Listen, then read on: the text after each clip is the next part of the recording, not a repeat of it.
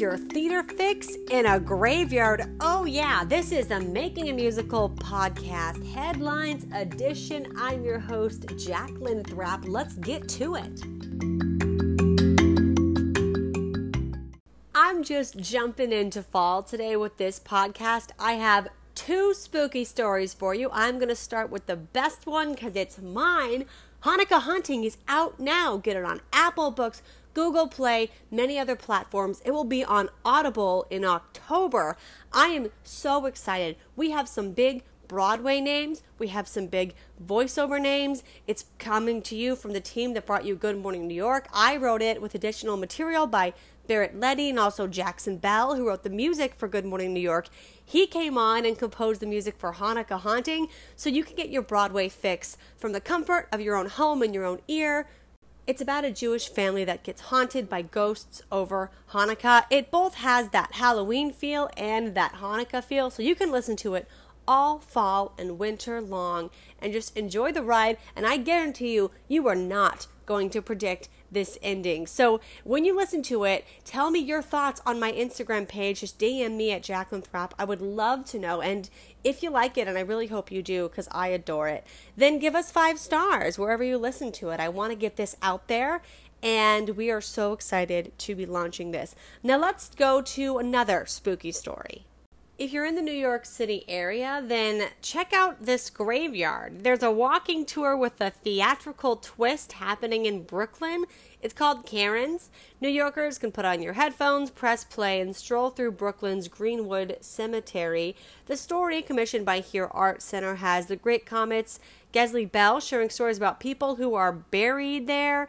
It's perfect for Halloween and fall. There are 8 tracks for just $7.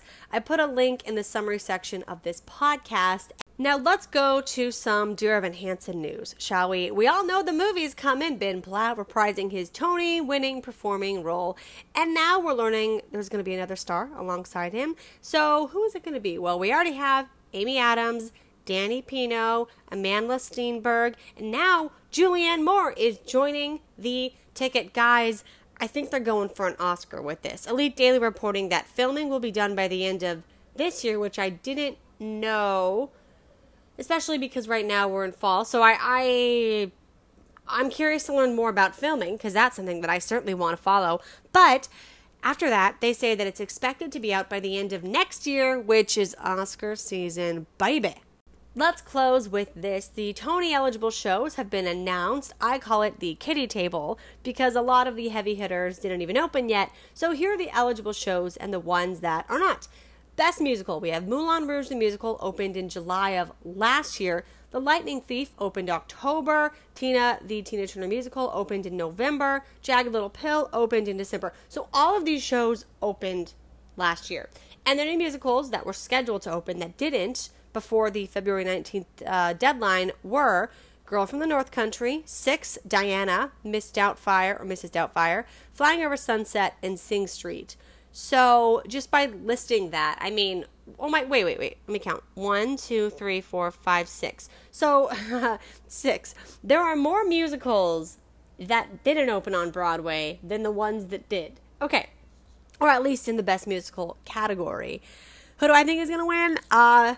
It's a toss-up between Moulin Rouge and Jagged Little Pill. Jagged Little Pill always gets a standing ovation right before intermission, which is rare. But I still think Moulin Rouge is better. So I'm going to say my money's on Moulin Rouge. I'm also biased because that's... I saw the movie, and I watched the movie again and again and again and again and again when I was a kid in Denver. So Moulin Rouge is my bae. Best Play, though. We got a lot of contenders for Best Play. Best Play, we have Seawall of Life that opened in August with Jake Gyllenhaal. That was crazy good because I've never seen anything like it. They basically have 2 actors separately. The first act is one actor giving a 60-minute long monologue on a near empty set. Then intermission, and then, of course, Jake Gyllenhaal, here it comes. He then does a 60-minute monologue on an empty set. Like, I couldn't believe that I saw that. It was, I can't believe anyone can memorize that and then perform it every single night. It was off Broadway first at the Public Theater, and now, guys, you can listen to that on Audible after you listen to Hanukkah Haunting, which will be on Audible in October, but we're on Apple Books now, so enjoy. Next up, Height of the Storm, that opened in September. The Great Society, that opened in October. Slave Play, September. And Linda Vista, October. The Sound Inside, October. The Inheritance, November 17th. Another theme. They also did not have a big set. I would argue it wasn't even a set. That and Seawall of Life.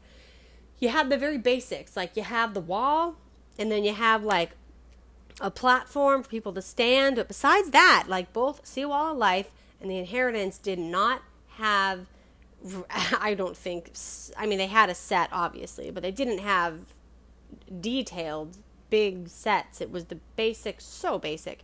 I think The Inheritance is going to win, 100%. It was hard to get through and quite emotional. The Inheritance is very well done. A Christmas Carol opened November 20th. My Name is Lucy Barton. Grand Horizons in January 23rd.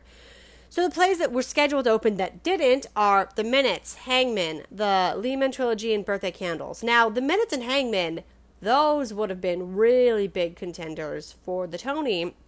Now they're not currently happening this year. So, yeah, I would still go with The Inheritance. The Inheritance, I think, was going to be nominated either way. Seawall of Life, it'll be between those two. Could be Grand Horizons if it just comes up and wins. Next up, Best Revival of a Musical. Big shocker, there's nothing. Yes, dramatic pause. Nothing will be nominated for Tony this year because nothing opened. It's crazy. What was supposed to open was West Side Story, Company, and Carolina Change, but none of them opened before the deadline. I was actually reached out to invest in one of these, which I missed the email for. Oh, I wish I saw the email, because that would have been something worth investing in, because it would have been a top contender out of those three. I'm not going to say which one, but that was great. Best Revival of a Play, we have Frankie, Johnny, and the Claire de Lune. That opened in May last year. Woo! Betrayal, September 5th. Rose Tattoo, October. A Soldier's Play, January. The ones that didn't open before the deadline were Who Was Afraid of Virginia Woolf, Plaza Suite, American Buffalo, How I Learned to Drive, Take Me Out. I mean, oh my gosh. The thing with these revivals of a play, I actually really think there were a lot of options. In a regular season, I think it would have gone, I think the nominees would have been Betrayal, Rose Tattoo, Soldier's Play, Plaza Suite, and How I Learned to Drive. I think in now, what we're looking at for this season, it's between Betrayal, Rose Tattoo, A Soldier's Play, Frankie, Johnny, and the Claire de Lune. I think that 3 are going to be nominated. Betrayal, Rose Tattoo, Soldier's Play. I think that A Soldier's Play is going to take it. So that's what we have for the Making a Musical podcast headline edition today. I hope you enjoyed it. Safe travels if you're out there on Labor Day. And a reminder, if you're taking photos with groups and then posting those photos, you look really stupid because we're in a pandemic. So if you do go out in groups, which I advise against, but if you do, don't share it because your boss is going to see it and then they won't let you go into work for a bit. Whatever. You do whatever you want. I'm just saying I see stuff online, and that's my little rant on that. Have a good holiday weekend, and I'll see you next time.